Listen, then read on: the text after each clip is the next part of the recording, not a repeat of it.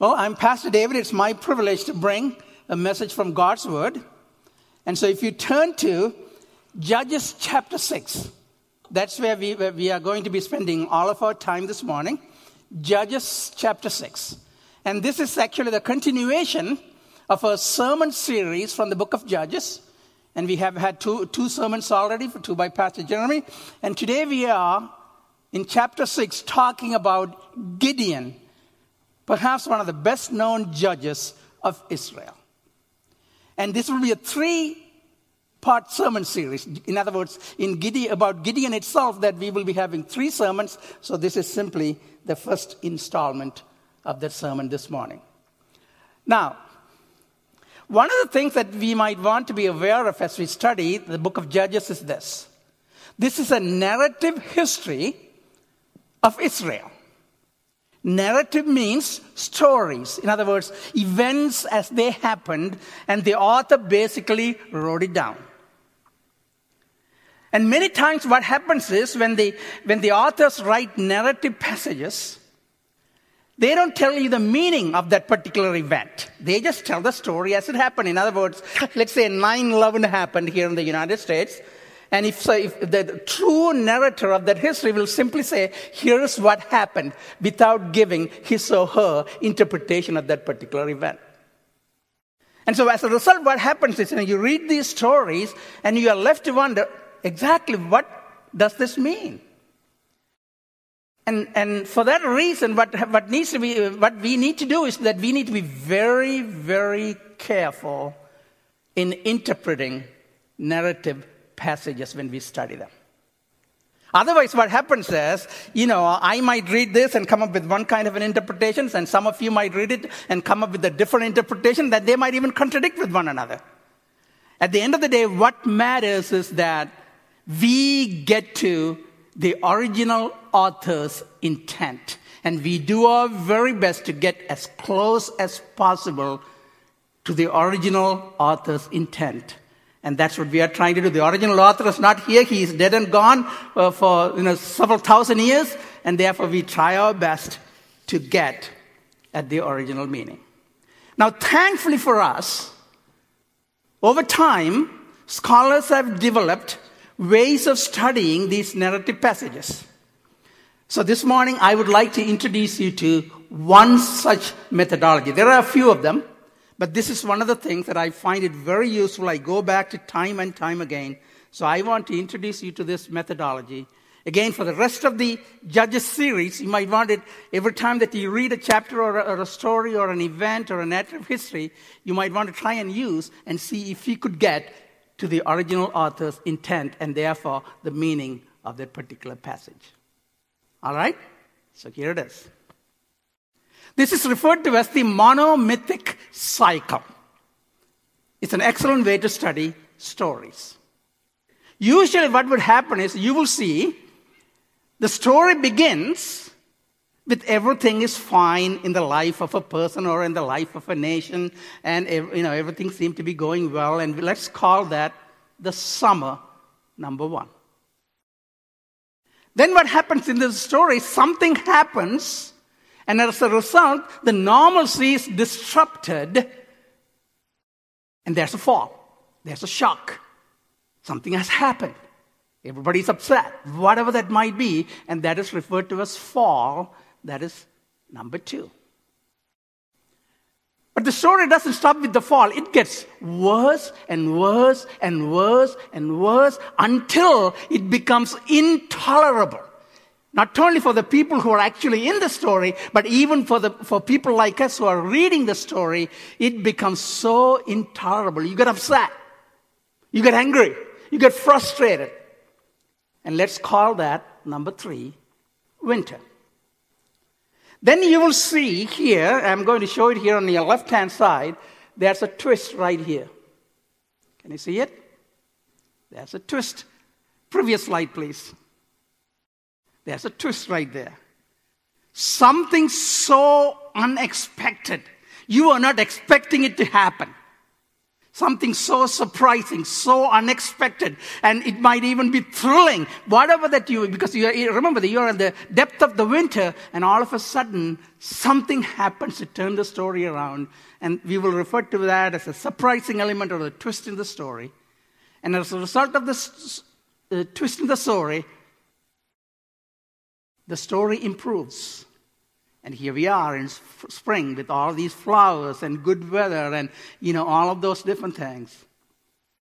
And then eventually we return to life as normal. Perhaps it could be a new normal or the same normal. Regardless of what, we have returned to a peaceful state.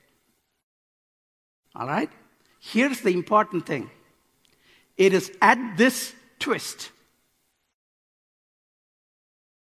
the main meaning, the main idea, the main message of that particular story lies. You can use this in watching movies. You can use this in reading novels. You can read this in storybooks, whatever. Try this. You will be surprised. That's where the twist or the surprising element, that's where the meaning of the story lies. Now the next slide, I want to overlay with this the 6 steps of the redemptive cycle that Pastor Jeremy introduced to us 2 weeks ago or 3 weeks ago when he preached the very first sermon in the book of Judges. So what happens here is that again, life starts very normal.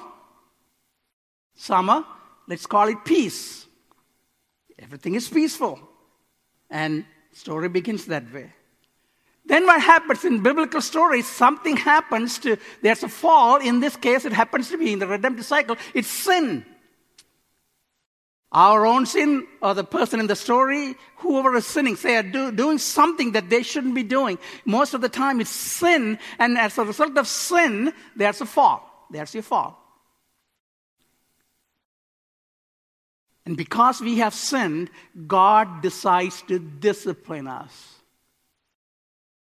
So God disciplines, and therefore by his discipline, he takes us further and further and further into despair. Because he's trying to teach us a lesson. He's trying to mold us into the shape of Jesus Christ, in the image of his son, Jesus Christ. And so it gets worse and worse as the discipline becomes harder and harder to bear. Then there's a surprising twist. And most of the time, it is repentance. But in today's story, we will find it is not repentance. But most of the time, it's repentance. People repent. They come to realization through discipline that they have sinned, and therefore they begin to repent. And that's a twist in the story. And as a result, they get to the spring, and then the deliverance comes after repentance, and they return to a peaceful state. And that's the way that I'm going to study Gideon story here in chapter 6. Now let's jump into Judges chapter 6. And if you have your Bibles, please open to page 260. If you're using the blue Bible that's provided by the church, it's on page 260. It's an Old Testament book.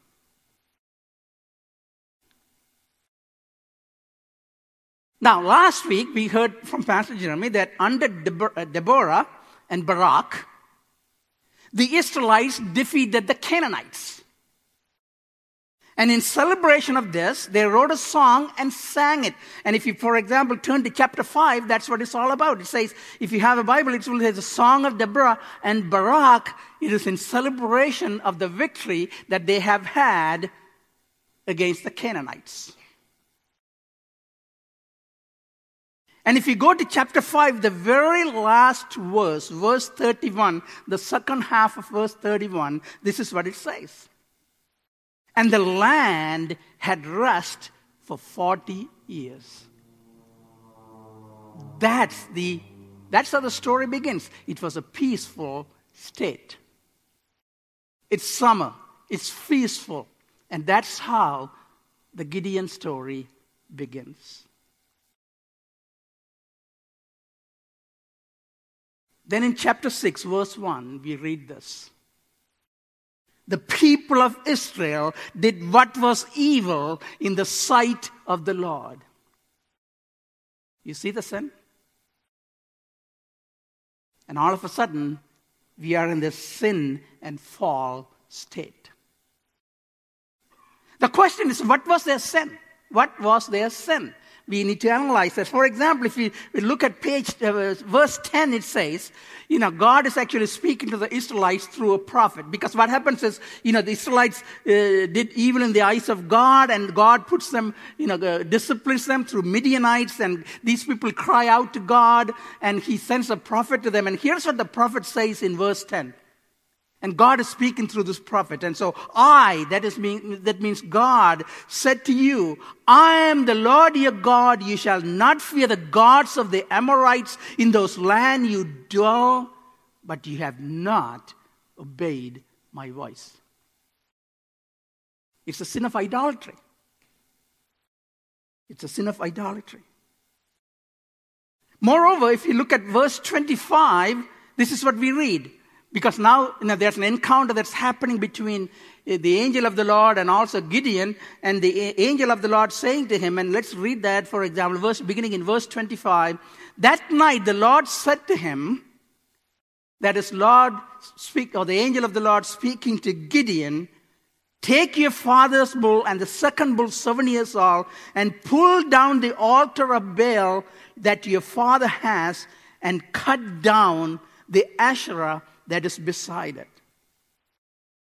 And build an altar to the Lord your God on top of the stronghold here, with stones laid in due order. Then take the second bull and offer it as a burnt offering with the wood of the Asherah that you shall cut down. So Gideon took 10 of his servants and did as the Lord had told him. But because he was too afraid of his family and the men of town to do it by day, he did it by night. You see, what's happening here is that even Gideon's household was engaged in Baal worship, in the worship of Asherah, which she was a goddess of fertility in the surrounding people, Canaanites and the Amorites. And not only that, this altar to Baal and also the altar to the Asherah were in Gideon's father's land. That's how far they have fallen into their idolatry.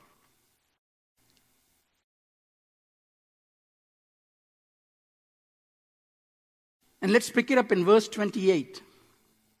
When the men of the town rose early in the morning, behold, the altar of Baal was broken down, and the Asherah beside it was cut down, and the second bull was offered on the altar that had been built. And they said to one another, who has done this thing?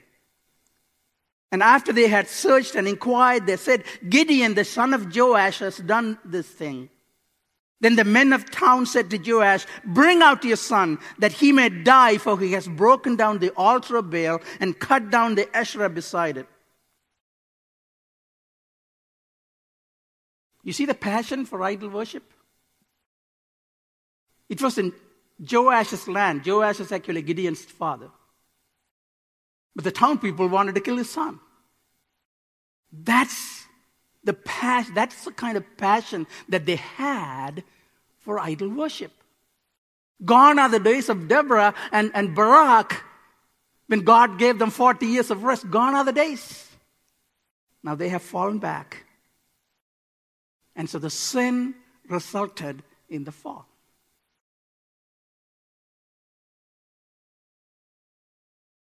So what happens? Because of the sin of idolatry, God disciplines them by handing over to the Midianites. Let's go back to verse 1 through 6. And here's what happens. Now it's a discipline phase. Summer and peace, and then fall, there's sin, and now God begins to discipline. And here it is.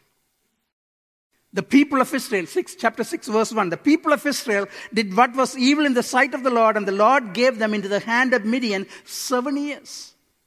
God decides to punish them for 7 years.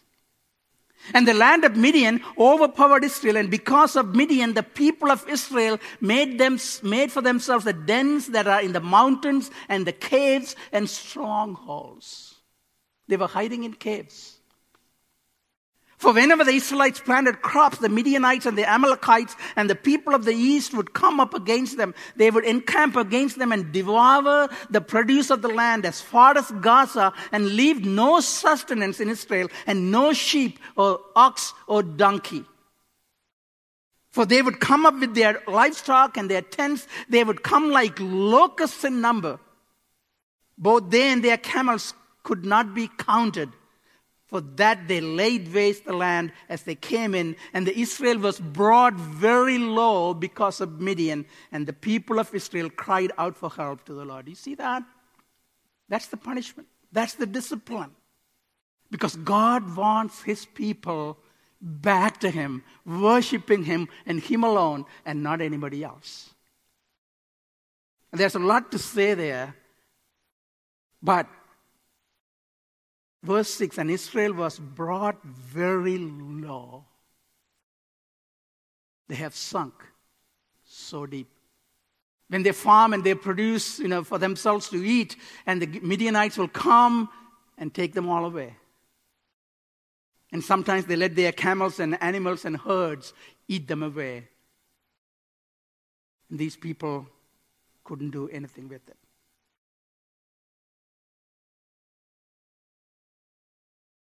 And then this winter becomes intolerable. That's the idea. God takes us to a point when disciplines, it takes us to a point where it becomes so intolerable.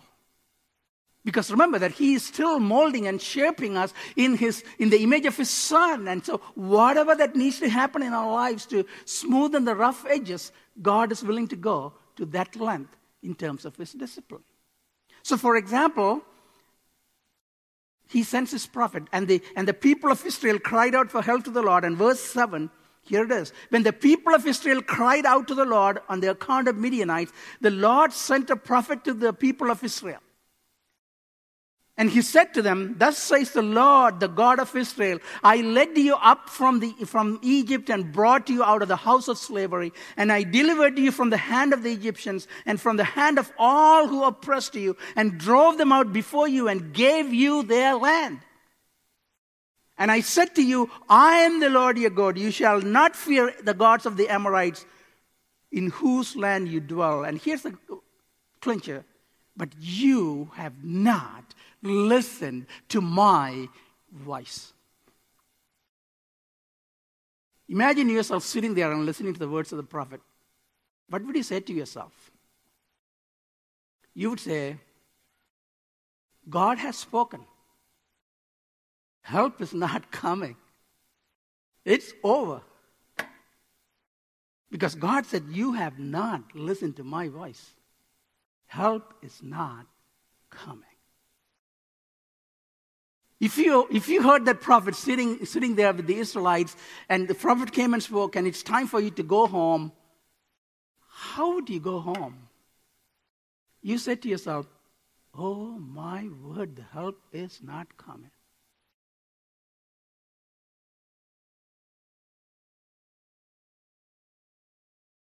Have you felt that way? Through life circumstances? You see, if the story ended right there, it would have been devastating for the Israelites. It appears as if God has spoken judgment and he's not going to do anything at this point. In fact, God will be totally satisfied if he did that. Because you know why? Because they cried out for help, but they were still having the altars for Baal and Asherah. They have not destroyed those. You see, it's like, we have all of our idols, whatever those might be. We will talk about those later on. That we cry out to God. Something happens in our life, and we cry out to God. God, help me. God, save me. God, do something about this. But we have not repented. We have not done anything to change our life to be in alignment with God's purposes and priorities and his expectations. That's what's happening.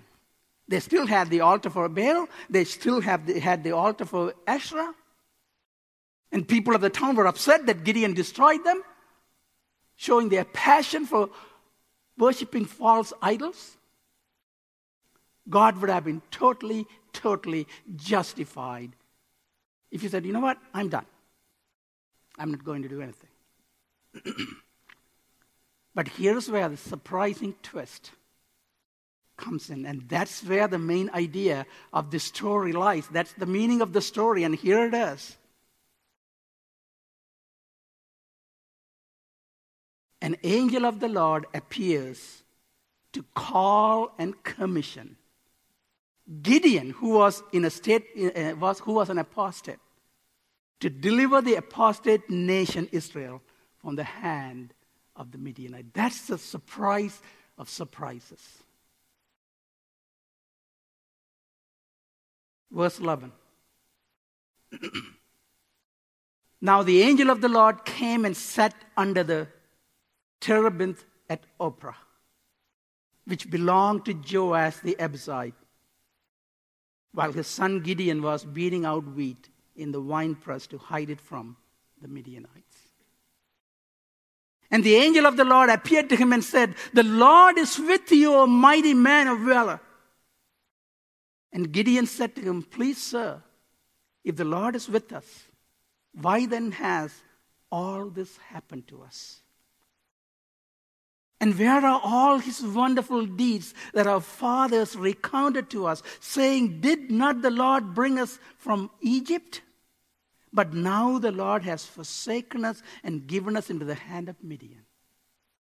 And the Lord turned to him and said, "Go in this might of yours and save Israel from the hand of Midian. Do not I send you?" And he said to him, "Please, Lord, how can I save Israel? Behold, my clan is the weakest in Manasseh, and I am the least in my father's house." And the Lord said to him, "But I will be with you, and you shall strike the Midianites as one man." You see, this begs the question, why would God choose an apostate leader like Gideon to deliver an apostate nation like Israel? That's the surprise of surprises. Why would he do that?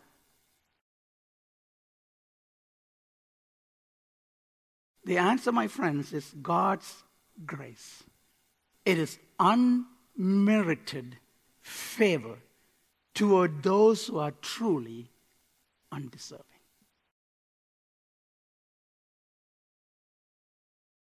Grace means unmerited favor. They had not repented. They still held Baal and Asherah. But somehow, long ago, God had made this covenant with Abraham, Noah, and Abraham, and all of those different people, and he cannot get out of that. He chose this nation to spread his fame to other nations. God is a covenant-keeping God. And so the only way to get out of this bind is to show unmerited favor, which is called grace. So not only the nation of Israel, look at Gideon. He was a man filled with fear. For example, in verse 11 we read, he was beating out wheat in the winepress to hide from the Midianites. When you are on a threshing floor and you thresh the bundle that you have, and then you separate the wheat from the chaff, and then you take the wheat and it still has chaff, and you would go to a place where there's enough wind so that you could do like this, and the wind will blow over the chaff and the wheat will fall down. He was not doing that in an open air where he could see some air. He was actually hiding in the winepress. Moreover, here's the other one. He took down the altar of Baal and Asherah pole at night. Why? Because he was too afraid of his family and the men of his town. That's how fearful he was. He was a man of fear. Couldn't stand for God. Are you fearful? Second, Gideon was angry at and bitter toward God because he blamed God for his nation's present problems instead of putting the blame on their idolatry. Do you see that? He was angry at God. He was bitter toward God. Instead of accepting the fact that we have sinned, we have been in idolatry, we deserve what you have, the discipline that you are giving us right now. Instead, he blames God by saying, if the Lord is with us, why then has all this happened to us? And where are all his wonderful deeds that our fathers recounted to us, saying, do not the Lord bring us up from Egypt? But now the Lord has forsaken us and given us into the hand of Midian. Have you been angry at God? Bitter towards God? For something that happened in your life? Gideon lacked confidence. You see, when the angel of the Lord asked him to go and save Israel from the hand of Midian, he said to the angel, please, Lord, how can I save Israel? Behold, my clan is the weakest in Manasseh, and I am the least in my father's house. He lacked confidence. Do you lack confidence? If God gives you a mission, if God gives you an assignment, do you have enough confidence to go and do it? If not, why not? Gideon lacked faith. Faith in God. He asked for signs from God 3 times, not just once, not just twice, 3 times. He is a man who lacked faith in God. And we see that first in verse 17, for example. Gideon said to the angel of the Lord, if now I have found favor in your eyes, then show me a sign that it is you who speaks to me. So then what happens is he runs to his house and brings an offering of meat and unleavened cakes and broth. And in verse 20, we pick it up this way. And the angel of the Lord said to him, take the meat and the unleavened cakes and put them on this rock and pour the broth over them. And Gideon did so. Then the angel of the Lord reached out the tip of the staff that was in his hand and touched the meat and the unleavened cakes, and fire sprang upon from the rock and consumed the flesh and the unleavened cakes, and the angel of the Lord vanished from his sight. Then Gideon perceived that he was with the angel of the Lord. And Gideon built an altar there to the Lord and called it, the Lord is peace. That probably should have been enough, but not for Gideon. How about you? The fact that Jesus came and died and rose again and ascended into heaven, sitting at the right hand of the Father and interceding for us, and then he will come again and judge and establish his kingdom forever, a new heaven and new earth. Is that enough? Or we need more signs?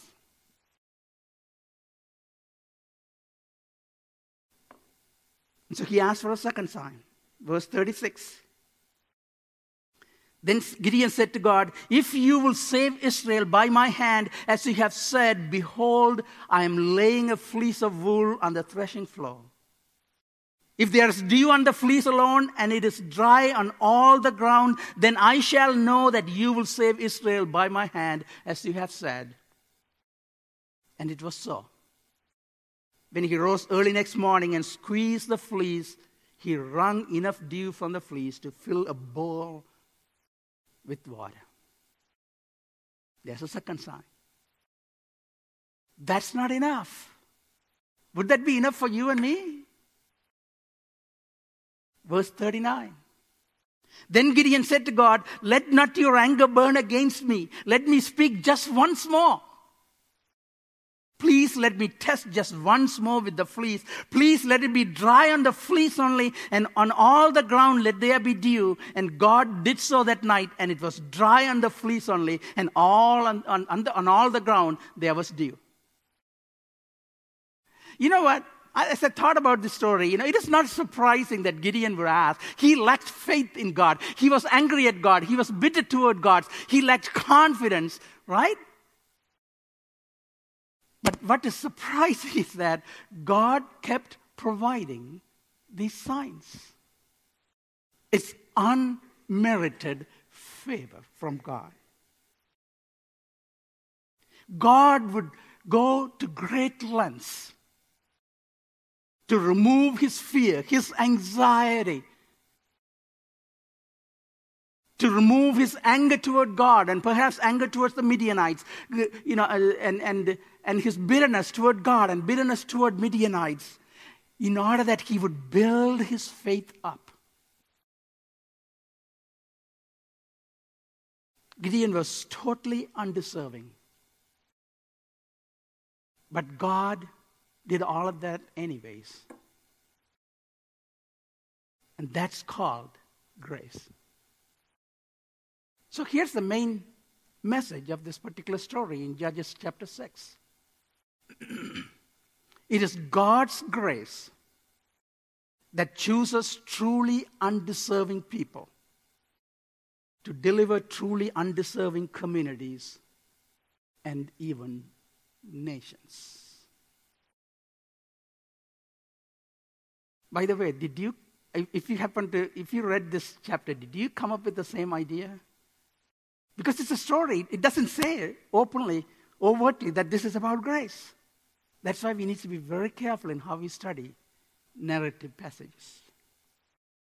Gideon was totally undeserving. His nation, Israel, was totally undeserving. Yet God, in his grace, chose to deliver them from the hand of the Midian.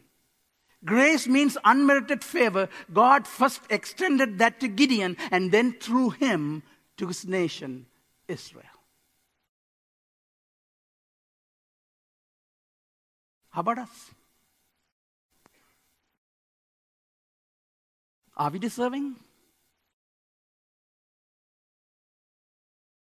You see, the Bible says otherwise. Here it is, Ephesians chapter 2.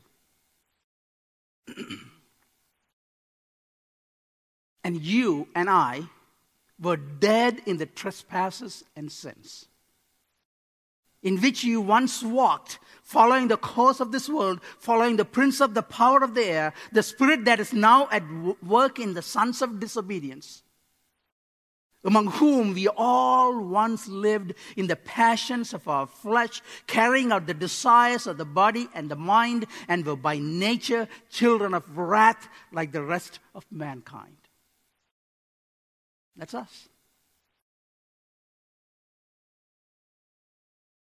Like Gideon and Israel, we were totally undeserving of God's grace, his unmerited favor. Then verse 4. But God, being rich in mercy, because of his great love with which he loved us, even when we were dead in our trespasses, made us alive together in Christ. By grace you have been saved and raised us up with him and seated us with him in the heavenly places in Christ Jesus, so that in the coming ages he might show the immeasurable riches of his grace in kindness toward us in Christ Jesus. For by grace you have been saved through faith, and this is not your doing. It is a gift of God, not a result of works, so that no one may boast. It's easy to read a story like Gideon's and say, what a fool. What an idiot. Right? We are Gideon. I am Gideon. Collectively, we are the nation of Israel. Totally undeserving. But we are who we are today in Christ because of his unmerited favor, because of his grace. So here are some application points. If you are not a believer, you know what did God, the angel of the Lord, asked Gideon to do? Pull down the altar of Baal and Asherah. Get rid of it. That's what, if we are unbelievers, that's what God would ask us to do. Get rid of the idols. Get rid of the sinful life. Get rid of pursuing worship, worldly passions. Get rid of disobedience and instead repent and believe and put your trust in Jesus Christ for the forgiveness of our sins. God would not excuse that. Before God would use Gideon, those altars for the idols had to go. That's the first thing that had to go. And God did that with Gideon. And God would ask us to do the same. Now, if you are in fear and anxiety and lack of confidence and courage, all of those different things, I don't know why the fear can be the result of many things. Anxiety can be the result of many things. Lack of confidence and courage can be many things. For example, I don't know, during your growing up years, your parents, mom or dad told you are good for nothing. Perhaps your teachers told you in class, you are good for nothing. And somehow that got into your brain, and every time that you wake up, you remember that and you say to yourself, I cannot do this. And we lack confidence and courage. God gives us a mission and we don't go, we don't do it because we lack confidence, we lack courage, and we fear the future, we are anxious about tomorrow, things of that kind. And here's the verse for you, study God's word, and here's what Hebrews chapter 13 says. God has said, I will never leave you nor forsake you. That's exactly what God told Gideon. So we can confidently say, the Lord is my helper, I will not fear, what can man do to me? Now, application for those who might be angry or bitter toward God. Again, something may have happened in your life that was so difficult, perhaps loss of a loved one or loss of a job or, a wayward child or whatever, we might be angry because we immediately question God. Where is God? If God is so good, why is he not doing anything right now? But have you ever thought about that God might be using these circumstances to shape and mold you into Christ likeness? At the end of the day, that's the goal. That's God's goal. And here it is, Romans chapter 5, verses 1 through 5. Therefore, since we have been justified by faith, we have peace with God through our Lord Jesus Christ. Through him we have also obtained access by faith into his grace in which we stand, and we rejoice in the hope of the glory of God. And here it is. More than that, we rejoice in our sufferings, knowing that suffering produces endurance, and endurance produces character, and character produces hope, and hope does not put us to shame, because God's love has been poured into our hearts through the Holy Spirit who has been given to us. Do you believe that? So let's all stand. And I would like to end the sermon this way. If you are a believer, you should know all of this. And let's read this together as the assurance of our faith. These are all God's unmerited favor to us. So let's go. Let's read it together. As a result of God's grace, his unmerited favor toward me, I am redeemed and forgiven of all of my sins. I am justified. I am born of God, and the evil one cannot touch me. I am freed from any condemning charges against me. I am united with Christ. I am indwelt by the Holy Spirit. I am adopted into God's family. I am God's child. I am complete in Christ. I am a saint, a holy one. I am a temple of God. I am God's workmanship, created for good works. I am not given a spirit of fear, but a spirit of power, love, and sound mind. I am confident that all things work together for good. I am a branch of the true vine, Jesus, a channel of his life. I am God's co-worker. I am chosen and appointed by God to bear fruit. I am the salt of the earth and the light of the world. I am a minister of reconciliation for God. I am seated with Christ in the heavenly realm. I am a citizen of heaven. I am confident that the good work God had begun in me will be perfected. Do you believe all of that? Let's pray. Lord, those are powerful, powerful things that you have given us because of your grace. We don't deserve it, Lord, but nevertheless, you have given those to us, and they are true. And Father, help us to live like people who have been saved by the grace of God. I pray for that for myself. And I pray for that for my brothers and sisters. In the name of Jesus, amen.